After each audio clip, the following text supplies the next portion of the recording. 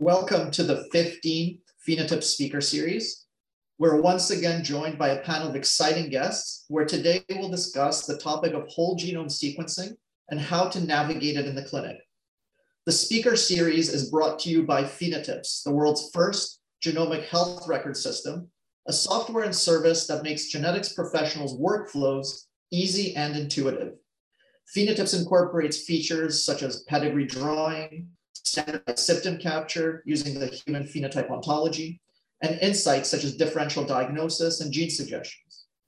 Since electronic health records aren't built for genetics, Phenotypes fills the gaps by providing a complete suite for genetic medicine. In light of the pandemic, Phenotypes is sponsoring this speaker series. I'm your host, Dr. Paweł Buczkowicz. I am the COO and VP of Scientific and Medical Affairs at Phenotypes, and my main focus and passion relates to improving genetics workflows in the clinic. I have Lean Six Sigma certification and a PhD in cancer genetics and molecular pathology from the University of Toronto. My research interests focused on using next generation sequencing technologies for improving therapies for high-risk childhood cancers, developing and validating clinical genetic tests, and translational research projects focusing on things such as pediatric stroke, central nervous system vasculitis, and pediatric brain tumors. The dream of precision medicine, or more specifically genomic medicine, is fundamentally based on the relationship between the genome, the variants in the DNA, and the way in which those variations are expressed in the environment in which we find ourselves. In the context of medicine, this could mean the presence of phenotypes or symptoms of a particular genetic disease. So especially in the rare disease context, it could mean a variant's role in determining the efficacy or side effects of a particular medication, such as pharmacogenetics. The methods by which genetic variation is examined in the context of health and disease can change over time. Progress on various technological fronts has provided us with many tools, techniques, and assays to utilize it as part of this diagnostic endeavor. Sort of none more revolutionary and broadly applicable as whole genome sequencing. We're still in a lot of ways in the early days of adopting whole genome sequencing in the clinic.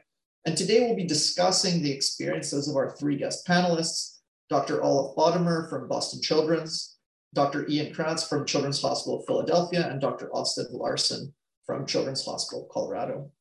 We'll soon give each of our panelists a chance to introduce themselves, but first we'll do a little bit of housekeeping around the format of the webinar.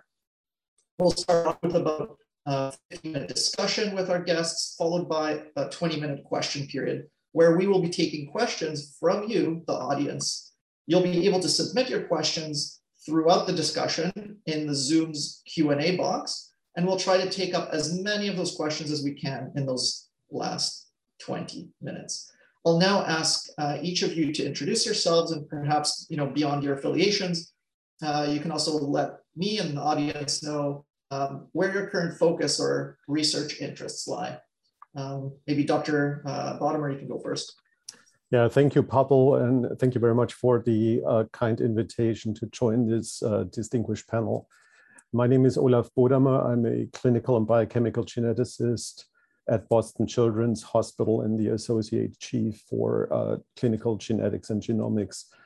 I'm, from a scientific standpoint, interested in disorders of histone modification, particularly Kaposi syndrome and others. And I'm also interested in the utilization of innovative therapies for rare diseases.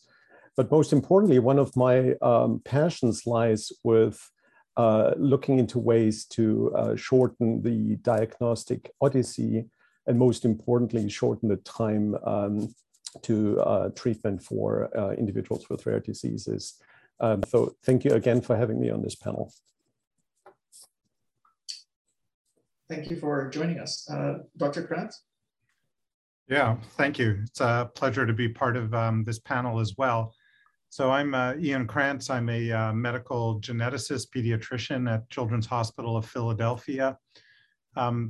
My evolution into this sort of world of genomic medicine really started similar to Dr. Bodemer interested in rare diagnoses and applying new genomic technologies to try to find answers and discover novel genes for those diagnoses. And it quickly became apparent that those tools were going to have a huge impact on what we do clinically. So we got very involved in early on in studying the applications of genome sequencing in the clinical setting, and that eventually led to the establishment of the Roberts Individualized Medical Genetics Center here at CHOP now 7 years ago, which really was set up to help facilitate genomic level testing across the institution and across all specialties. Because as we developed these new broad-based tools, it became readily apparent that these were going to apply to patients that were beyond what we classically saw in genetics, but apply to almost all patients.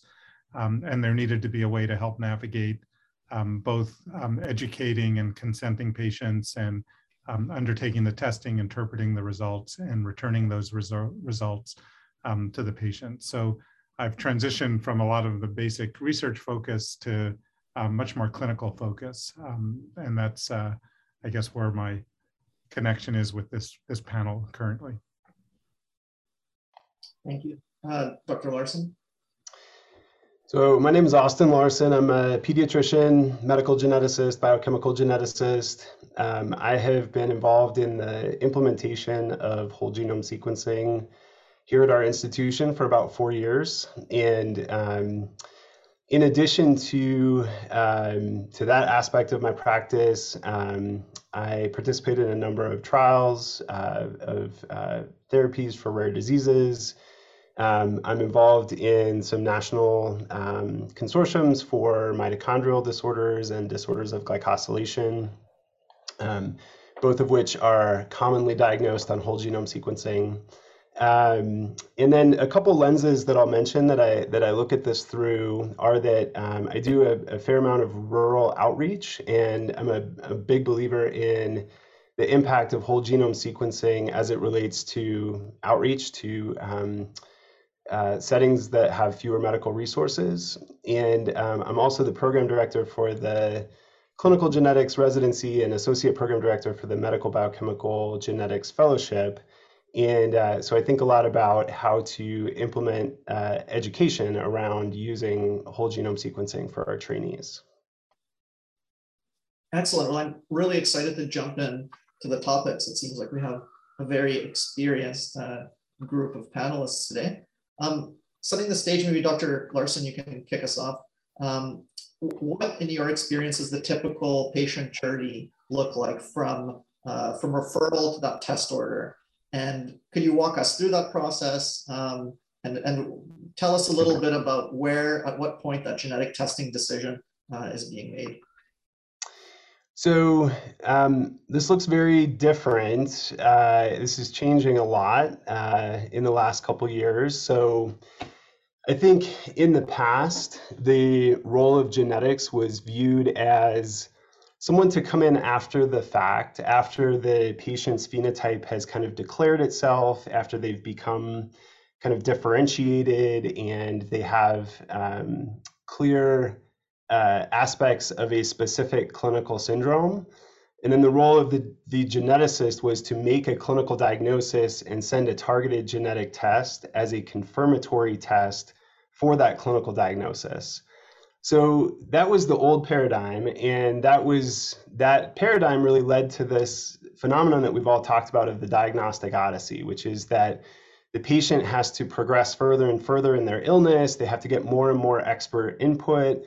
They have to get more and more invasive and expensive phenotyping, whether that's imaging or biochemistry or functional studies. And then at the end of the line, the geneticist can come along and say, this is why all these things have already happened. And that has changed a lot recently for the better, which is that the geneticist can get involved at a much earlier stage in the process when the patient has a phenotype that is more undifferentiated.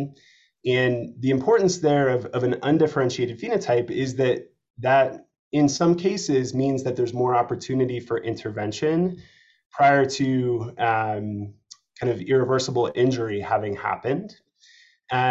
But the consequence of being involved at an undifferentiated state is that it's often impossible to make a clinical diagnosis, and we rely on hypothesis-free genetic testing, broad genetic testing, to give us the sensitivity to be able to make an accurate diagnosis for a patient with a relatively undifferentiated phenotype.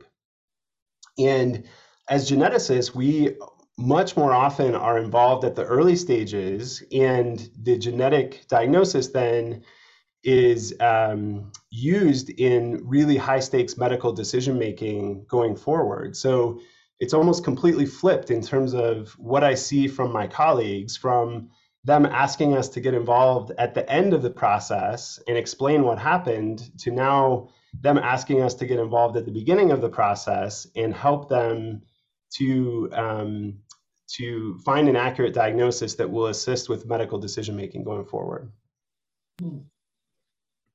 Dr. Krantz, is that your experience as well? And how much would you say, I guess, the increased use of whole genome sequencing has sort of led to that flip?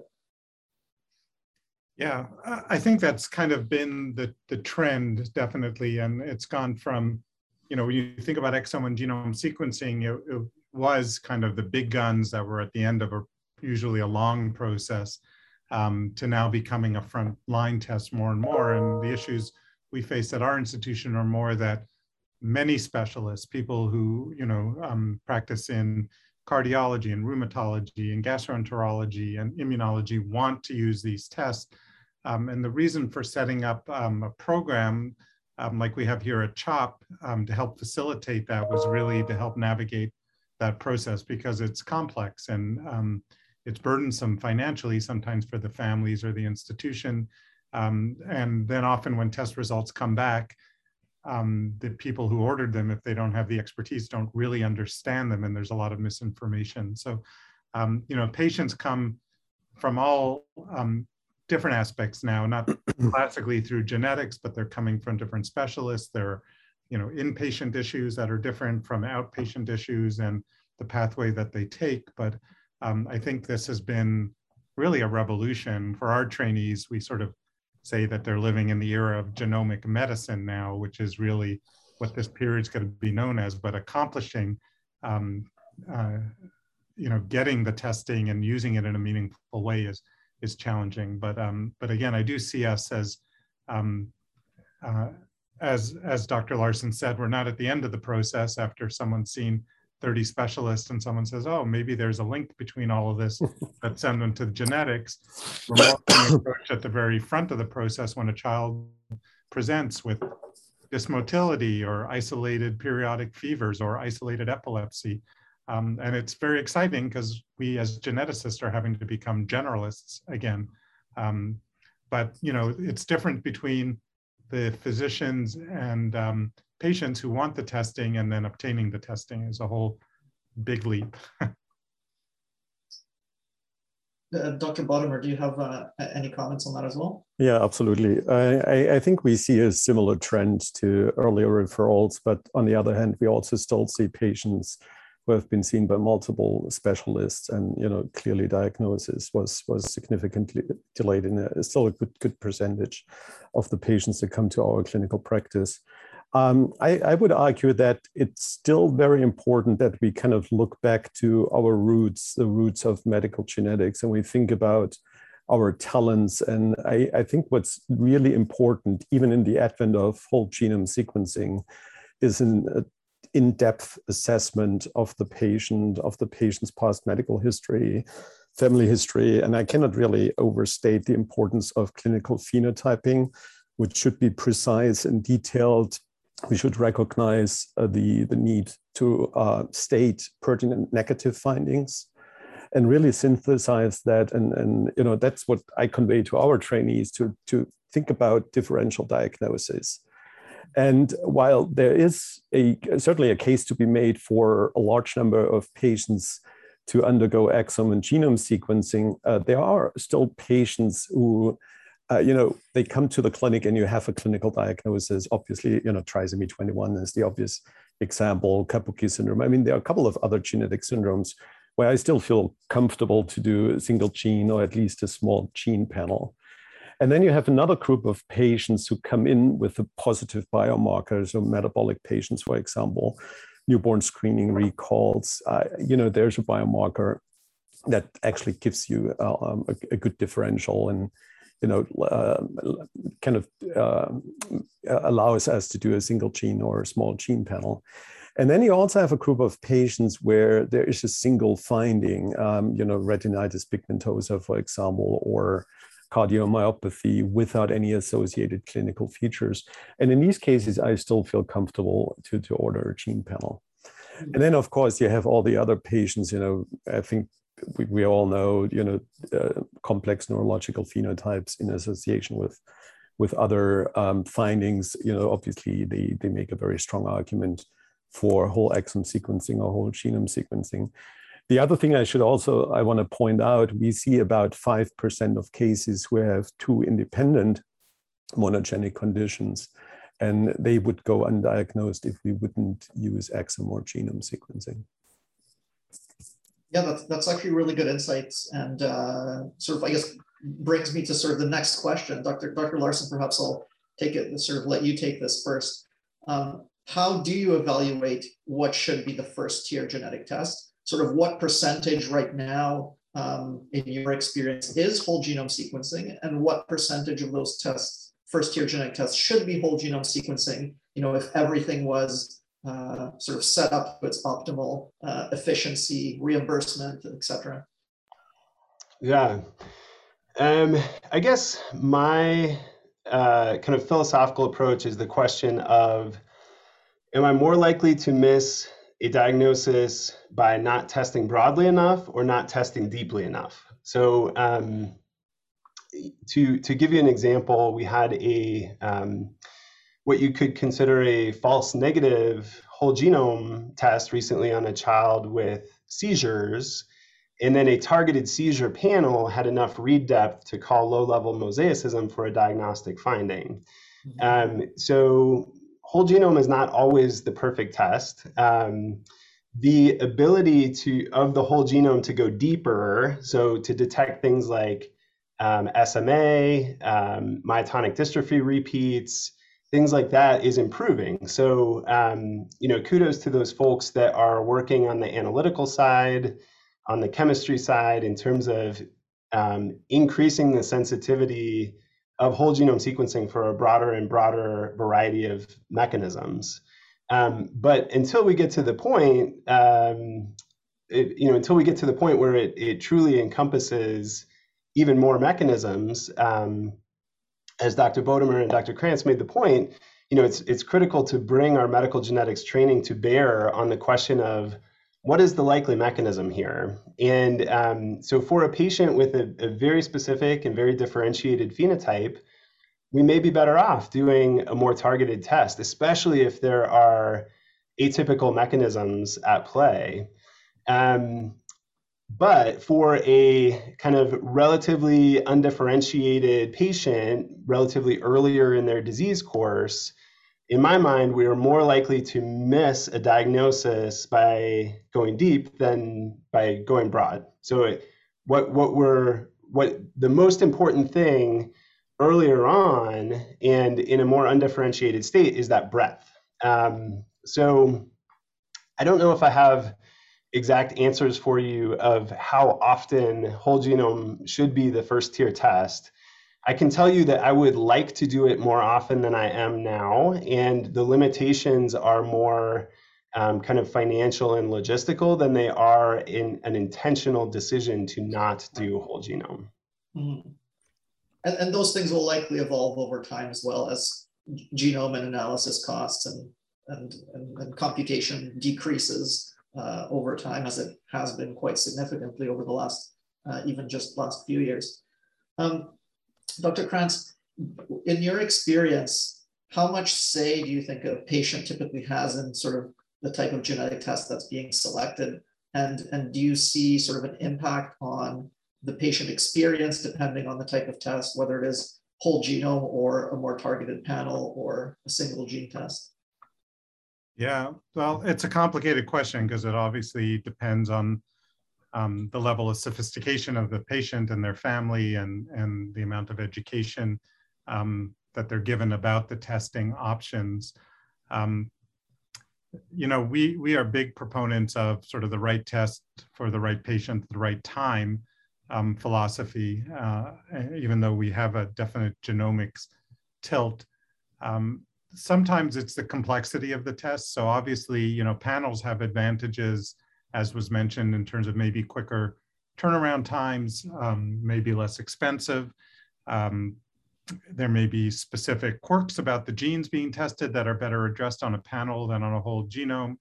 But one of the big issues is all of the data that comes back on a whole exome or genome sequence, and secondary findings and incidental findings and variants of uncertain significance that sometimes are very distressing to families.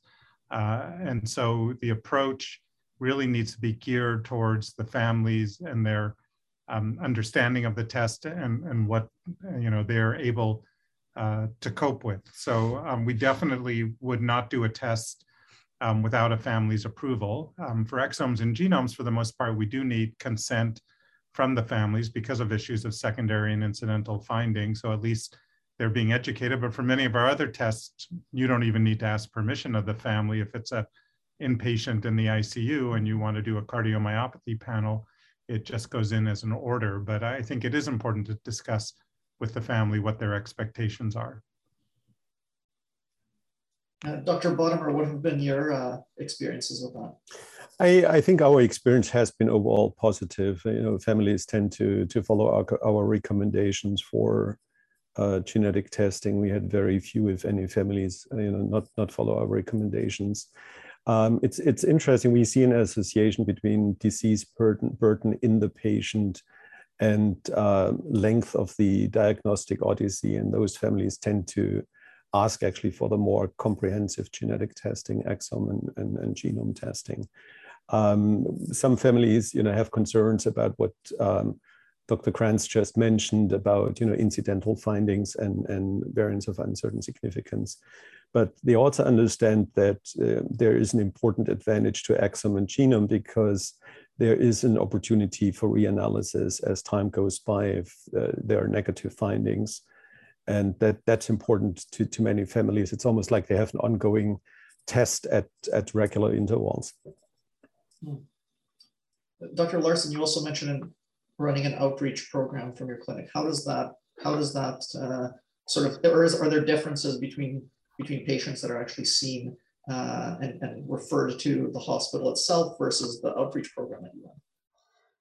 Yeah, I really think of it as a question of equity of access to specialty care. And, you know, we've already touched on the importance of experience and expertise in this field, but that can be a big barrier. The need to either travel to where an expert is, or the truly expert folks are few and far between, and it's hard to get into their clinics. It's hard to be seen by those people. It's also hard to know ahead of time who is the right expert to see you and to have that clinical insight that can, you know, make that clinical diagnosis that was missed elsewhere. So I do think of whole genome and whole exome sequencing as kind of a safety net and an equity issue in some ways, that those patients that don't have the ability to travel outside of their area, or who have, you know, a year-long or 2-year-long wait to get in to see someone in a genetics clinic, or, you know, a specialist that has the experience to be able to make a difficult clinical diagnosis. I see broad testing as being kind of a safety net and identifying a lot of rare diseases in people who otherwise would have been missed. So that's something that I feel strongly about in terms of access to care and kind of equity of people in different geographical areas being able to get diagnosed. Yeah, that's a very interesting take on it, and I think 100% agree about the use of broad testing and at least bringing equity to some of that genetic testing access. Very interesting. So the ACMG has recently published guidelines on using exome and genome sequencing as a first tier or second tier test for patients with intellectual disability, developmental delay, or congenital anomalies. What are your thoughts, or what would other indications be where first tier testing should be used? Perhaps in the next, the next phase. Maybe Dr. Krantz, you can start off. Sure, I'll take a stab at that. I mean, those are pretty sort of advanced recommendations that came out, because it isn't standard practice for a child with an isolated birth defect necessarily to get an exome. It's definitely not always accepted by the payers to support that approach, but I think it is a valid approach. I think there are more and more using exomes and genomes as a frontline test makes more sense as we're able to detect copy number on those tests, as we're able on genomes to detect trinucleotide repeats. There are obviously some mechanisms that are not detectable that might require focused testing. But I think for almost any indication beyond those, I would say a neonate with seizures would be an indication for pursuing this type of testing.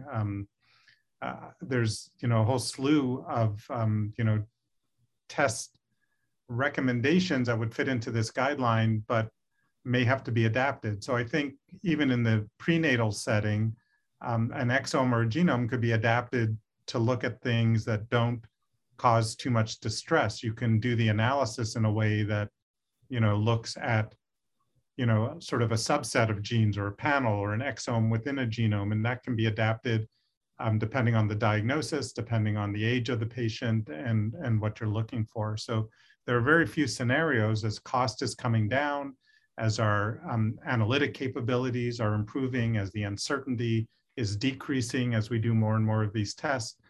There are very few indications where a patient who needs genetic testing likely wouldn't benefit from this type of approach, with the exception of cases like Dr. Bodemer was saying. Clearly, if you know a specific diagnosis and you can do a targeted test, or you think a child has Prader-Willi syndrome and you want to do a methylation test rather than a DNA sequencing test, there are exceptions to that. But I think that this type of testing has very broad applications, even beyond what the ACMG are acknowledging at this point. Mm. Dr. Bodemer, would you like to comment on that as well? Yeah, let me expand on that. I think there's a growing body on the utility of whole exome sequencing, whole genome sequencing in the NICU setting using a rapid approach. And when you look at the data that have been published, I think it's pretty convincing that there is utility that changes management and sometimes redirects care. There is also growing evidence for utility of first-tier exome sequencing and genome sequencing in a critically ill, pediatric intensive care unit setting.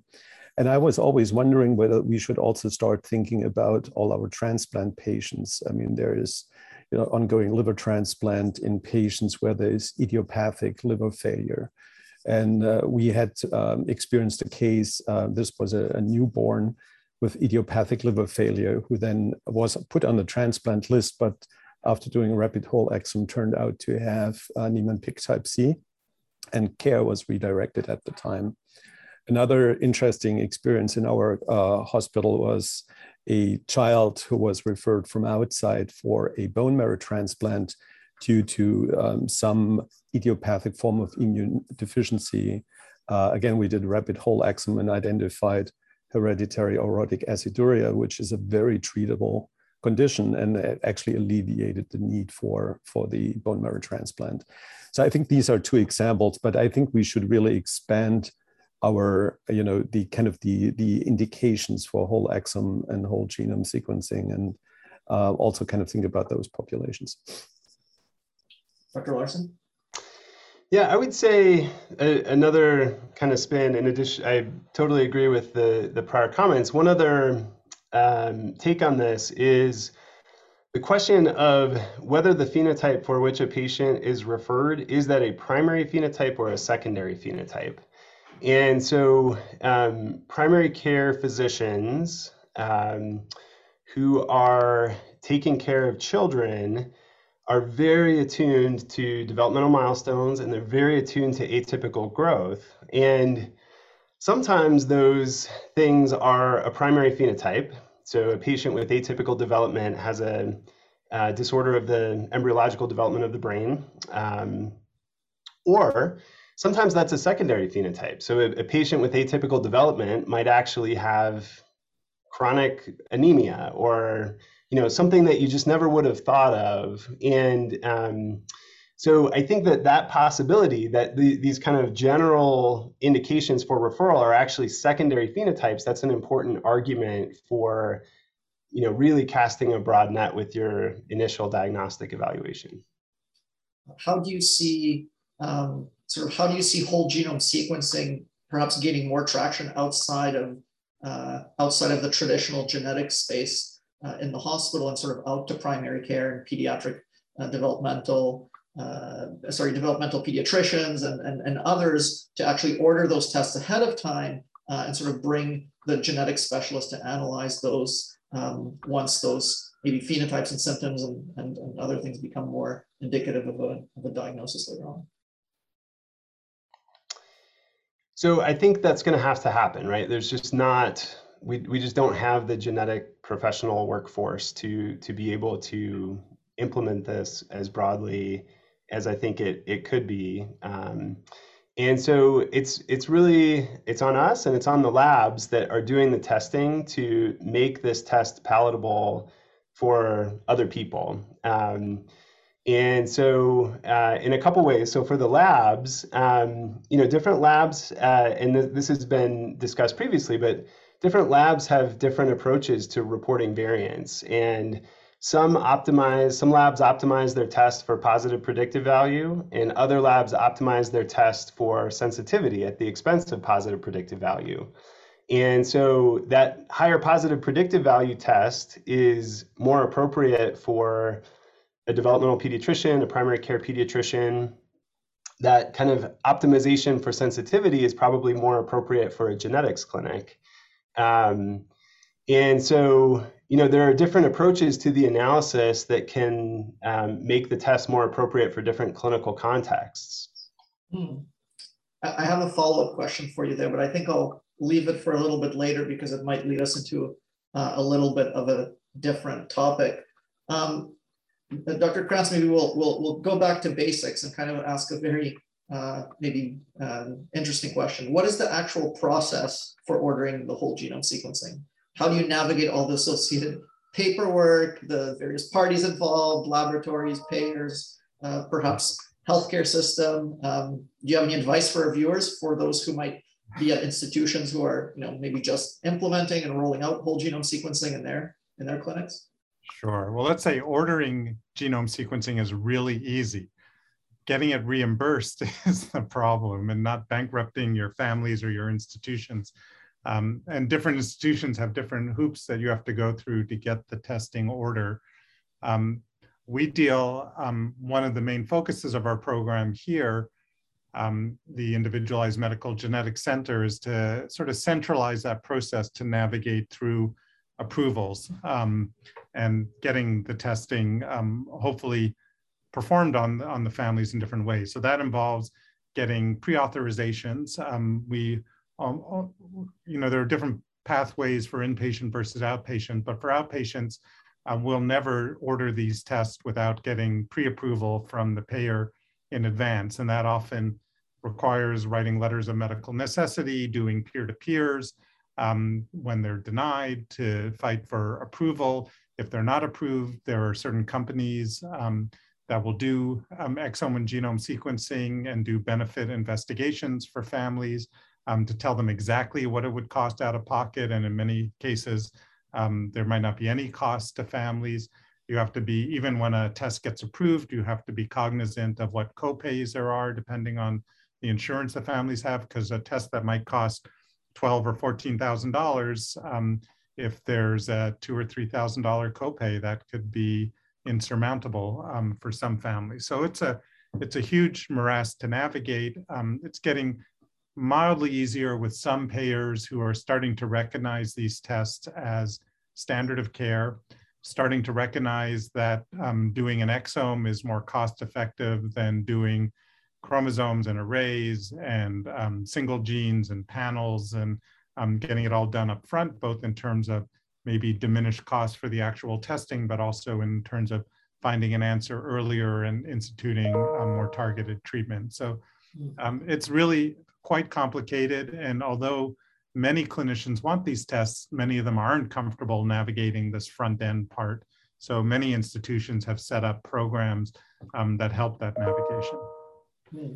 Has the reimbursement process evolved over the last few years? Has it become simpler, or is it still difficult to navigate? Still, I'll say it's still complicated, although I've developed really fond relationships with a lot of the peer-to-peer reviewers who I talk to multiple times a week. We tend to talk about our kids, and then they tell us, oh, well, it's not approved at the end anyway. So, but it is getting slightly better, and statements like what came out of the ACMG this year and other studies that are showing these tests to be standard of care give us more tools to argue that, and eventually the policies at the payers will change and make that easier. Right. We're just hoping we get there faster than sooner than later. Dr. Bodemer, would you like to comment on either of those? Yeah, that's like a hornet's nest here. I second what Dr. Krantz said. I think the key is to centralize the process within an institution. And we started doing that in genetics and genomics, and kind of take really baby steps to also involve the other specialties. And I think the other key aspect is to partner with one genetic testing laboratory that would, as Dr. Krantz stated, would do the benefits investigation, and prior authorization would fall on us. But I think I'm still intrigued by how much time and effort it takes to get and we're not talking about genomes, exomes approved and the patients tested. I think this is time not necessarily well spent, because it takes us away from other activities. And I'm not quite sure that the payers truly understand and appreciate how much effort that takes. And at the end, I would say in most cases, it actually gets approved. So the question to me and to the panel would be, is there an opportunity for the institutions to band together and approach the payers at some point, highlighting the needs for, I think, a reform of the current, approval process for exome and, of course, genome. And in the US, would that be on a state-by-state level, or could it be done sort of nationally? I think there obviously the state-by-state plays an important role, but I think there could also be a national approach. And I'm always wondering whether there is an opportunity for us to create a database that would house all the information in a central place, with acknowledging the state-by-state variation, and really start talking to the payers about streamlining their processes. Dr. Larson, any comments on that? I'll just say, one thing that I would love to see, to those of you out there who maybe have influence with payers or health systems in terms of how these things are approached, is that, when I see a patient that gets referred to cardiology, that referral to the cardiology clinic includes approval of an echocardiogram and an EKG.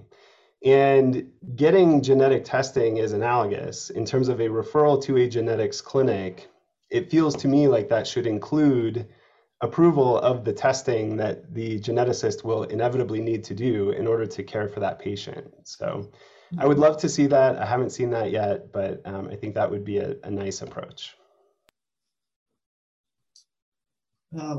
Dr. Bodemer, in terms of, so when it comes to analysis of the test results from whole genome sequencing, or interpreting the results that come back, what are the biggest challenges that you think exist for the geneticists today? I think the biggest challenge is obviously putting the variants of uncertain significance that are frequently identified into that clinical context. And it becomes challenging if there is essentially no body of evidence or information available that would allow us to interrogate those variants in a clinical setting. I think there are some good resources out there. There's obviously GeneMatcher as one example, that allows us to exchange information. I would kind of, again, on my endless wish list is some common phenotype database that would be linked to that variant or that gene even, that would allow us at least some more in-depth evaluation of ASIC, of the variant of uncertain significance. But yeah, I think that's what I see as the biggest challenge. And then I think the other challenge is to obviously have the family understand that that variant of uncertain significance might not necessarily imply a molecular diagnosis, and it might actually take some time until further information becomes available that allows reinterpretation of that variant. How often do you see VUSs coming back from whole genome sequencing, and what is your approach with discussing that with patients and families? So since we are doing very few whole genomes, I kind of answer that based on our exome experience, and I think I would say it's probably every other exome, if not 2/3 of all exomes have variants of uncertain significance. I usually spend, together with the genetic counselor, quite some time during the pre-test counseling to explain, what is a genetic variant, what types of genetic variants are there, and what criteria are utilized to interpret the variant as either benign, pathogenic, or uncertain, and take that information from the pre-test counseling and do the post-test counseling accordingly. And I think the families, for the most part, they understand the concept, again, depending on education level, and they really appreciate that, genetic counselors in particular take their time to explain that concept. And I want to just make clear, so everyone understands that VUSs aren't only the domain of exome and genome sequencing, but many of the large-scale panels that we run, we get more VUSs back than definitive answers. Yeah, absolutely. So what steps can be taken to better classify those variants of unknown significance? Sort of what support do the medical practitioners and bioinformaticians and others need to enable that classification to be updated more readily? Yeah, well, I think it comes back to what Dr. Bodmer kind of alluded to, is having some kind of centralized databases. So I think it's clearly been shown as the volumes of these type of testing go up and we share that data, the better equipped we are to understand variation and understand, what's pathogenic and what's not. So a lot of the sort of uncertainty, which is kind of one of the complexities of doing this level of testing, has definitely improved over time. But I think, if we could ideally have sort of a national database where all clinical exome and genome sequences get submitted with good phenotyping, so we understand the clinical picture, it would bring us a long way towards diminishing, or let's say improving our understanding of VUSs and diminishing the anxiety that causes to clinicians and families. How do you see the role of phenotypic information? Sort of what role do you see phenotypic information playing over the coming years as maybe these sorts of databases and systems are built out? Yeah, I'll just comment briefly. I think phenotyping is always the Achilles tendon of any large genome studies or clinical usage. And I think we need to get away from billing codes for phenotypes and get more into really descriptive detail codes, much like you mentioned for phenotypes, using sort of an HPO type ontology, but it needs to be harmonized, across institutions, so that we're all talking in the same language. And those phenotyping terms should be targeted towards understanding the genotype and not, maximizing billing. Right. I have a question which I'd like to ask all of you, but I'll start with Dr. Larson. So ultimately, the judgment call that sort of concludes the medical applicability of a variant, regardless of the report that comes back and the variant classification that comes from the laboratory, is the responsibility of the clinician. how difficult is it to deal with some level of unknown and ambiguity when it comes to making that call? It's pretty difficult. I mean, there's I think a minority of people who can sort of think probabilistically, and most people have a pretty binary thought process. So, if you have a pathogenic variant, it's clearly black and white. It says pathogenic variant. It's well documented. But maybe the penetrance of that pathogenic variant is only 5% before age 40. So, you're talking with the family of a 5-year-old about a 5% penetrance over the next 4 decades. So, that sort of thing is really where the complexity comes in. And I think increasingly that's the value of clinical genetics is, on that end of the process, not on the test ordering side. And you talked earlier about maybe that test ordering actually moves and becomes more diffuse. But that interpretation, the ability to take that very nuanced point about the age-dependent penetrance and the environmental factors that are relevant and all those kinds of things, and to kind of package that in a way that's useful for the family and useful for the other providers caring for a patient. I really think that that's where we're going to increasingly be, that's going to be the value that we add going forward as medical geneticists. Dr. Bodmer? Yeah, I completely agree. I think the biggest challenge, I think the example you mentioned with the reduced penetrance, I mean, there are other situations where you have a level of mosaicism and changes in expressivity of clinical features in addition to the penetrance, and that on top of the variant being a variant of uncertain significance. I think in many situations it's close to impossible to really relay that back to the family in a way that they see the utility, and that they take their personal that they take a personal takeaway from it. I think that's. I mean, I would actually argue it's not only difficult in some situations. In most situations, it's actually impossible. Dr. Krantz, any thoughts on that? Yeah, I mean, this is a huge educational initiative for clinicians, because we are very surprised in our program here where we facilitate genetic testing, we evaluate patients, we do consenting, we educate families. We assume that the clinicians who requested the testing would be really comfortable returning results.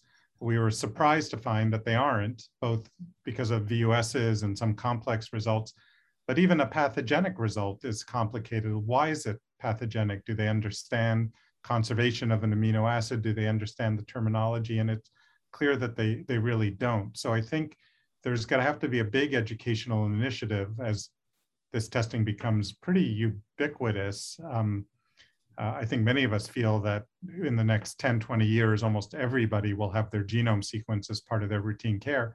So it's going to behoove clinicians and the educators, medical schools, to be training all clinicians to be comfortable in not only telling families and explaining results to families, but being able to look at the sequence probably and see how it impacts their patient. So it's got to be a big iterative process for the medical profession and clinicians before we can really expect families and lay people to understand and appreciate some of these subtleties. Dr. Bodmer, if we're talking about big picture, how can we integrate genomic data with existing healthcare systems to sort of reach, maybe full clinical utility or access of that data to those primary care physicians or other specialists? Yeah. And sort of what role do you see standards playing in that approach? There was a recent paper published in Genetics in Medicine, I believe, at the beginning of the year, by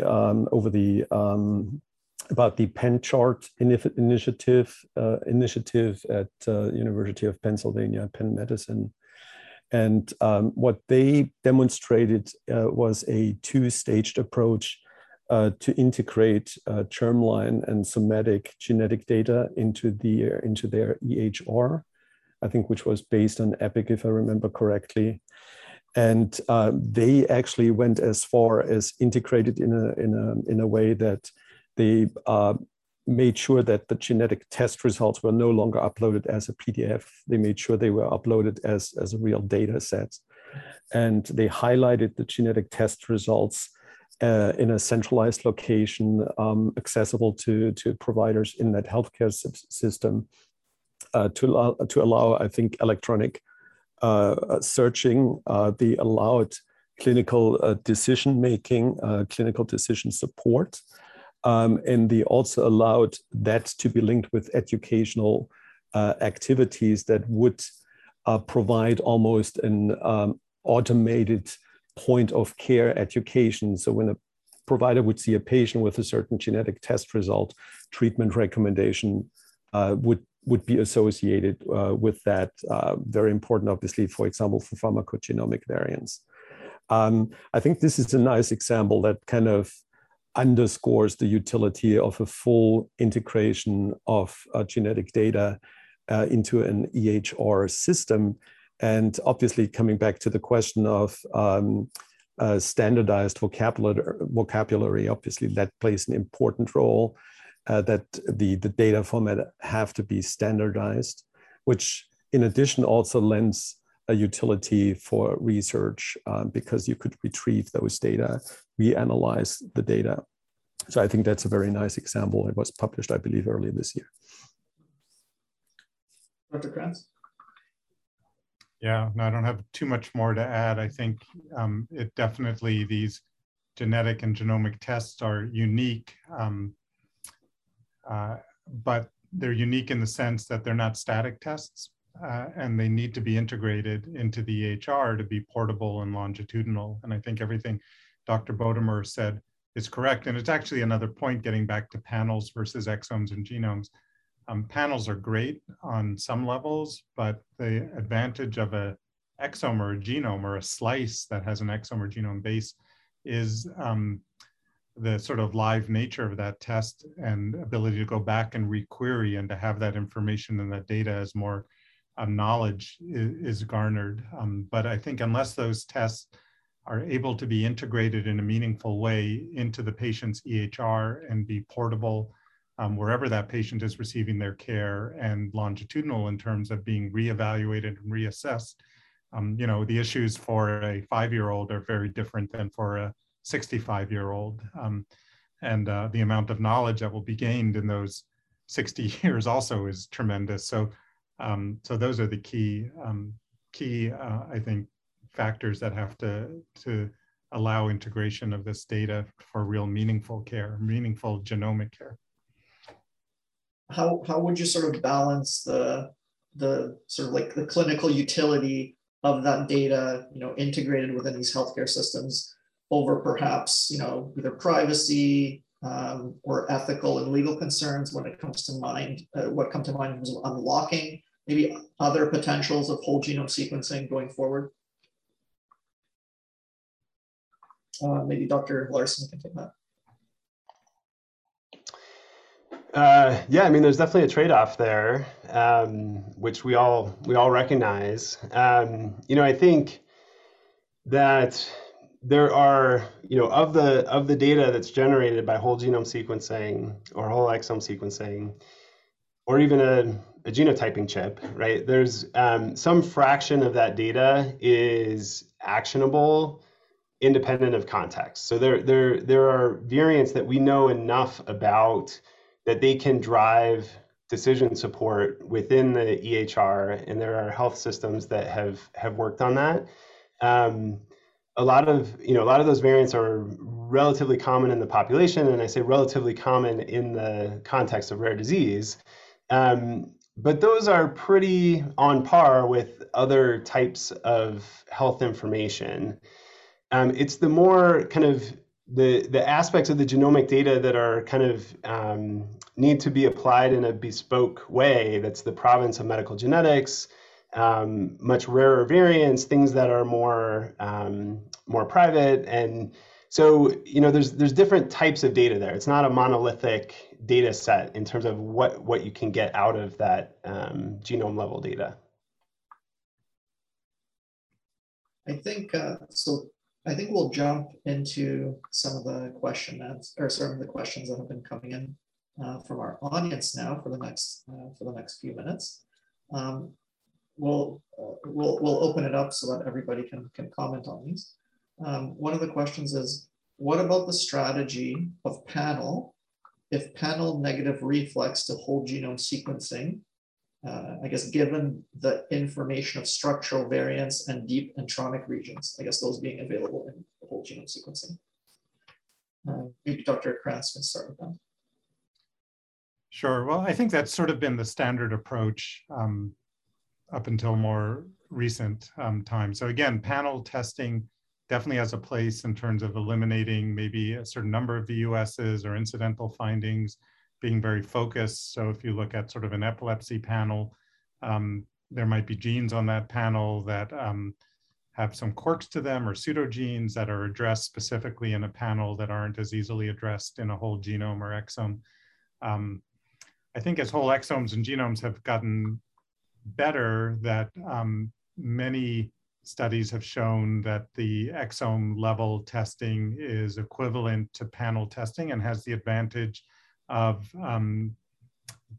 more readily being updated with novel genes or surprises. So there are often cases, especially in young children or infants, where they may have hearing loss, but you don't appreciate a broader phenotype where it may not be picked up on a targeted hearing loss panel, but maybe on an exome. And I think as cost has come down, it's also been more efficacious to just go to the exome or the genome, and rather than doing like an array and a panel and then when everything's negative. But I think it's still sort of standard of care now to do the panels first and then think about exomes or genomes, at least as far as insurance companies are concerned. So it's a viable option. I just think that we're rapidly moving towards a exome or genome first approach. Yeah, one of the things I'll add is that there are a lot of sponsored panels. So either kind of disease advocacy groups or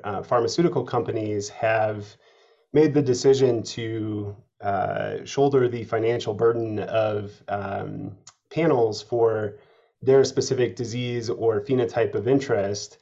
And so, there's a lot of panel testing that we can get done without ever having to involve insurance. So retinopathy, there's a sponsored panel, skeletal dysplasia, neuromuscular, hepatopathy, seizures, that covers a lot of the patients that get referred to us. And if we can just take the insurance piece out of the picture, that is so big for accessibility. And just getting that test done, getting a result in a couple weeks on that panel, like for the retinopathy panel, that panel encompasses a very large fraction of the potential diagnoses that we could make. So that's a really, really reasonable thing to do, is to send a panel for that indication. Dr. Bodmer, would you like to comment on that, or we can move on? No, I wholeheartedly agree. I mean, it's I think what Dr. Krantz said, it's slowly but steadily moving in the direction of exome and genome sequencing. And what Dr. Larson said, absolutely. I mean, these panels are readily available and very useful because there's no insurance piece attached to them. We do have a sort of a follow-up comment from the gentleman who asked that question. So he says, yes, but they are isolated panels run on specialized platforms in most cases. And if you, I guess, end up with a negative, you are at a dead end. Any comments on that? Yeah, I mean, free is free and you get what you pay for sometimes. So yeah, there are limitations to some of those approaches, and clearly it's not a sustainable model. So they may exist for a few years where you can get those done and they may go away. But for families where it's not economically feasible to do an exome or even a panel, having those options have been a tremendous benefit. Next question also ties in well to some of the discussions we've had, but we didn't touch on this topic. do you think there is a space for preventative or asymptomatic whole genome sequencing?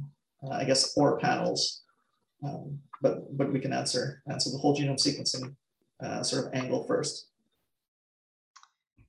Yeah, I think there is, but it's important to consider the risk-benefit ratio. So, if you're caring for a patient with a rapidly progressive neurologic disease, you send a whole genome sequence, the odds of that patient being harmed by you not sending the test are so much higher than the odds of them being harmed by you returning an uncertain result.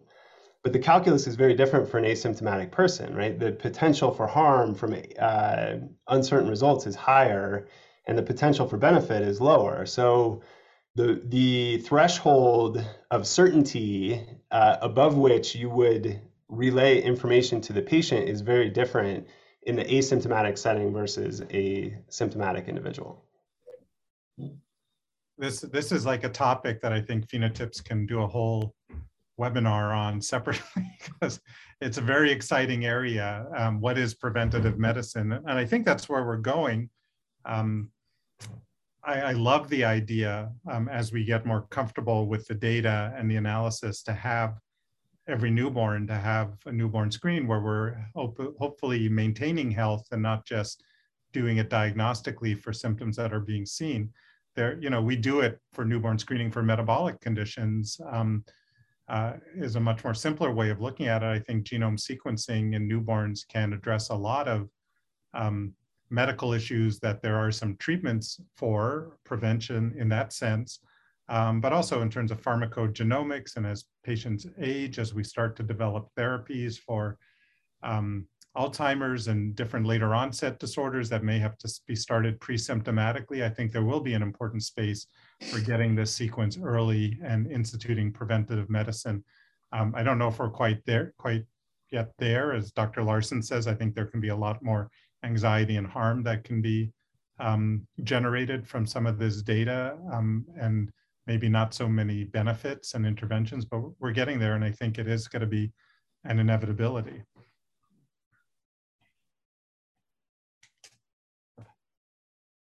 So another question we have from the audience is, how do you envision whole genome sequencing being used in diagnosis of complex diseases?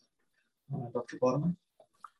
I think that's a difficult question to answer. I think we have good understanding of some complex disorders and genetic susceptibility factors, but I think in many ways we're only scratching the surface. I think whole genome sequencing will eventually be of benefit for those complex disorders where there is a clear understanding of the underlying mechanism and probabilistic value of identifying a variant in a gene that increases susceptibility. I mean, one example is hemochromatosis, for example, where there are variants that increase the likelihood of manifesting disease if a pathogenic variant, for example, is present in trends. So I think the answer would be maybe not immediately, but certainly in the future.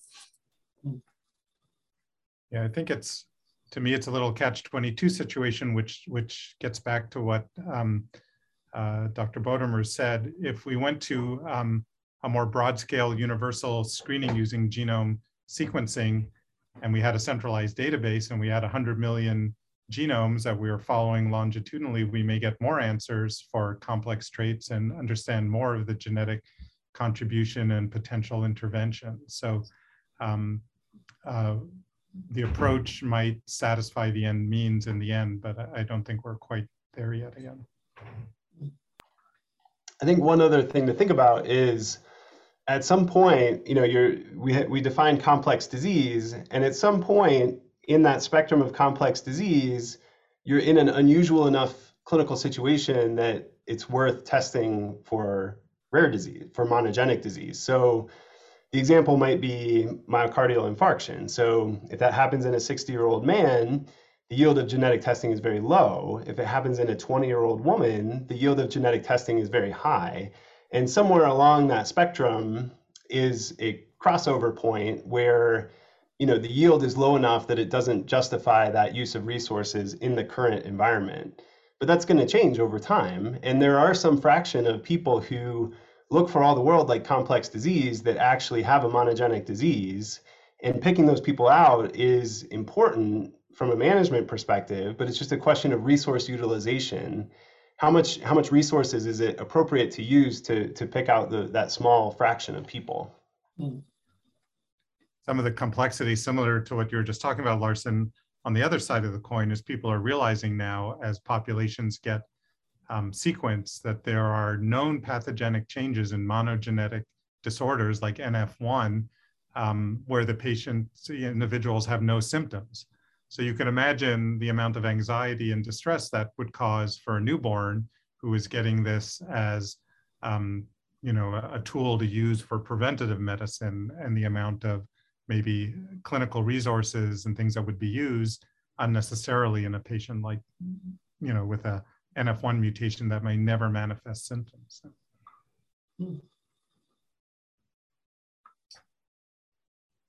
Another question to the panel: how does whole genome sequencing impact treatment options for patients, I guess, in comparison to other tests? And has that changed in the last few years?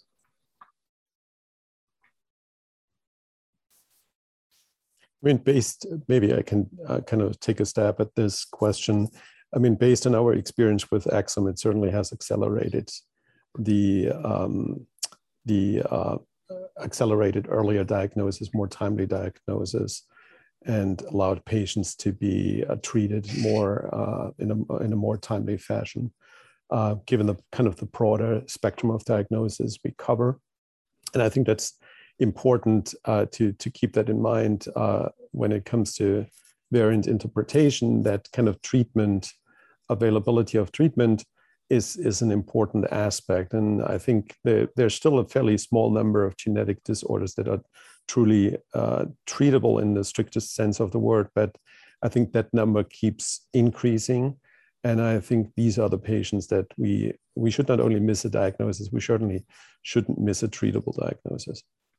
And I would expect that genome would further accelerate that.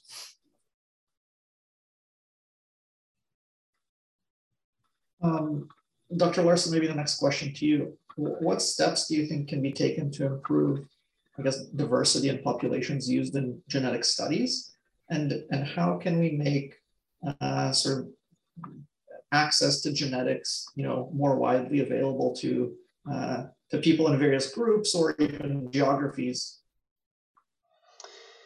Yeah, so I think those are two separate questions. On the question of the participants in research studies that contribute to both understanding the genetic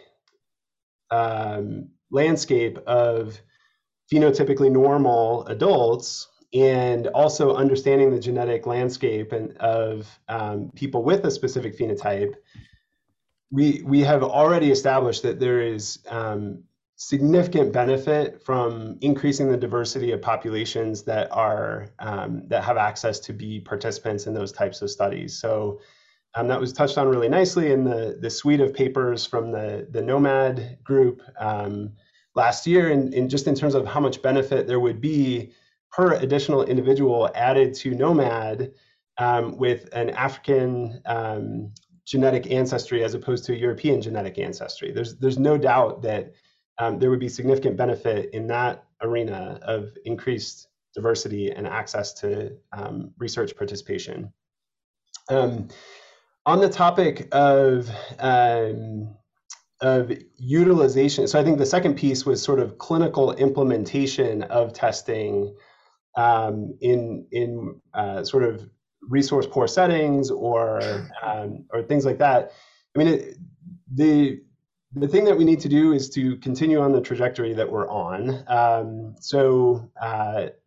Just to take a very, very kind of mundane logistical piece of this, the fact that we can do testing on buccal swabs has just dramatically increased the access to testing. I mean, there are patients that I care for where just getting phlebotomy is enough of a barrier that it doesn't happen. So sample types, I think the interface between health systems and payers and labs and clinicians, there's, as we've talked about a lot, there's a lot of work to be done there in terms of increasing access.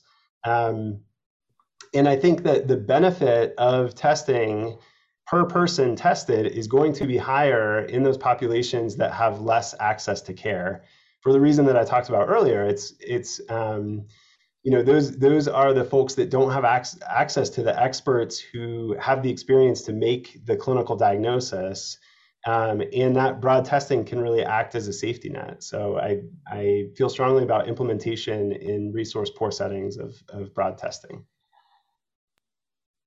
Dr. Krantz or Dr. Bodemer, would you like to comment on that as well? I would agree with that. I think that what we need to do is diversify the providers as well. And that goes back to the pipeline, probably back to middle school and high school education through undergraduate and medical school and residency. I think genetics is complicated because we're small in numbers, but I think in this new era, everyone needs to be educated about genetics and genomics, but I think we really need to have providers that reflect the diversity of our population and internationally, and we're just not there yet with our small numbers, and I think we need to take an educational approach to go back along the pipeline and excite people about genetics and genomics and do everything we can to increase diversity amongst us, the providers. It's certainly a multifactorial approach, and I think one that we've spoken about before on previous webinars as well is including sort of genetics-based education for physicians being currently trained, not necessarily in genetics, but in other specialties, and sort of how do you increase that understanding of genetic testing and genetics across clinicians coming through the med school system. Perhaps one more question before we sign off. How do you foresee these whole genome sequencing projects playing a role in therapeutic and drug discovery? Who would like to take that on? I can take a stab at it, although Dr. Bodemer may be more appropriate, but it is the first step towards that. So I kind of, what we went through, if you look about the field of genetics over the last 20 or 30 years, even since I came into the field, there were just a handful of tests that we had. We didn't understand anything about disease. And we went through the last 20 years or so, mostly focused on gene discovery. And now we're transitioning more towards functional genomics and how do we leverage what we know for both small molecule therapy as well as gene therapy. And I feel that the tools are now available to really, capitalize on that and leverage therapeutics. And I think the landscape is definitely changing. And I think the future, when I talk to families, I'm very optimistic as what's going to happen over the next 10 and 20 years in terms of precision medicine and medicines that target individual genes or changes within those genes. Again, for me, it's building a pipeline in education. I feel like for many of us who've been in this field for a long time, we were gene discoverers. We had to spend 10, 20 years collecting cohorts and getting intimately involved with families and understanding the diagnosis. And when we finally found a gene, we were hooked, and we're passionate about that diagnosis and passionate about helping those families and those kids. Our trainees nowadays, most of them come out of their training with a diagnosis named after them because they did an exome on a family, they found an interesting case, they put it in GeneMatcher, they found 3 or 4 other cases, they reported it, and they move on. What we have to do is really engage biologists and our trainees, our residents and physicians to really dedicate themselves to these individual diagnoses and working beyond gene discovery towards, improving the lives of these families through, new therapeutics and management options. Dr. Bodemer, would you like the final word? Yeah, I feel that whole genome and evaluating its value for therapeutics should not be seen in isolation. I think whole genome really adds its value in concert with the other omics technologies. I mean, transcriptome, for example, methylome, proteome. I think everything seen kind of in synergy, that's where I would feel therapeutics will have we will see the biggest impact on therapeutic development. Mm-hmm. Do you mind if I just add a couple more thoughts? Yeah. So, I mean, I think one piece is making sure that you're targeting the right population. So clinical trials that require a definitive genetic diagnosis of a specific disease as opposed to a clinical suspicion of a disease, that's a very different ascertainment, and you get different results if you're targeting your intervention more appropriately. I think the other thing is to think about mutation-specific treatments at the level of the DNA, at the level of the RNA, at the level of the protein.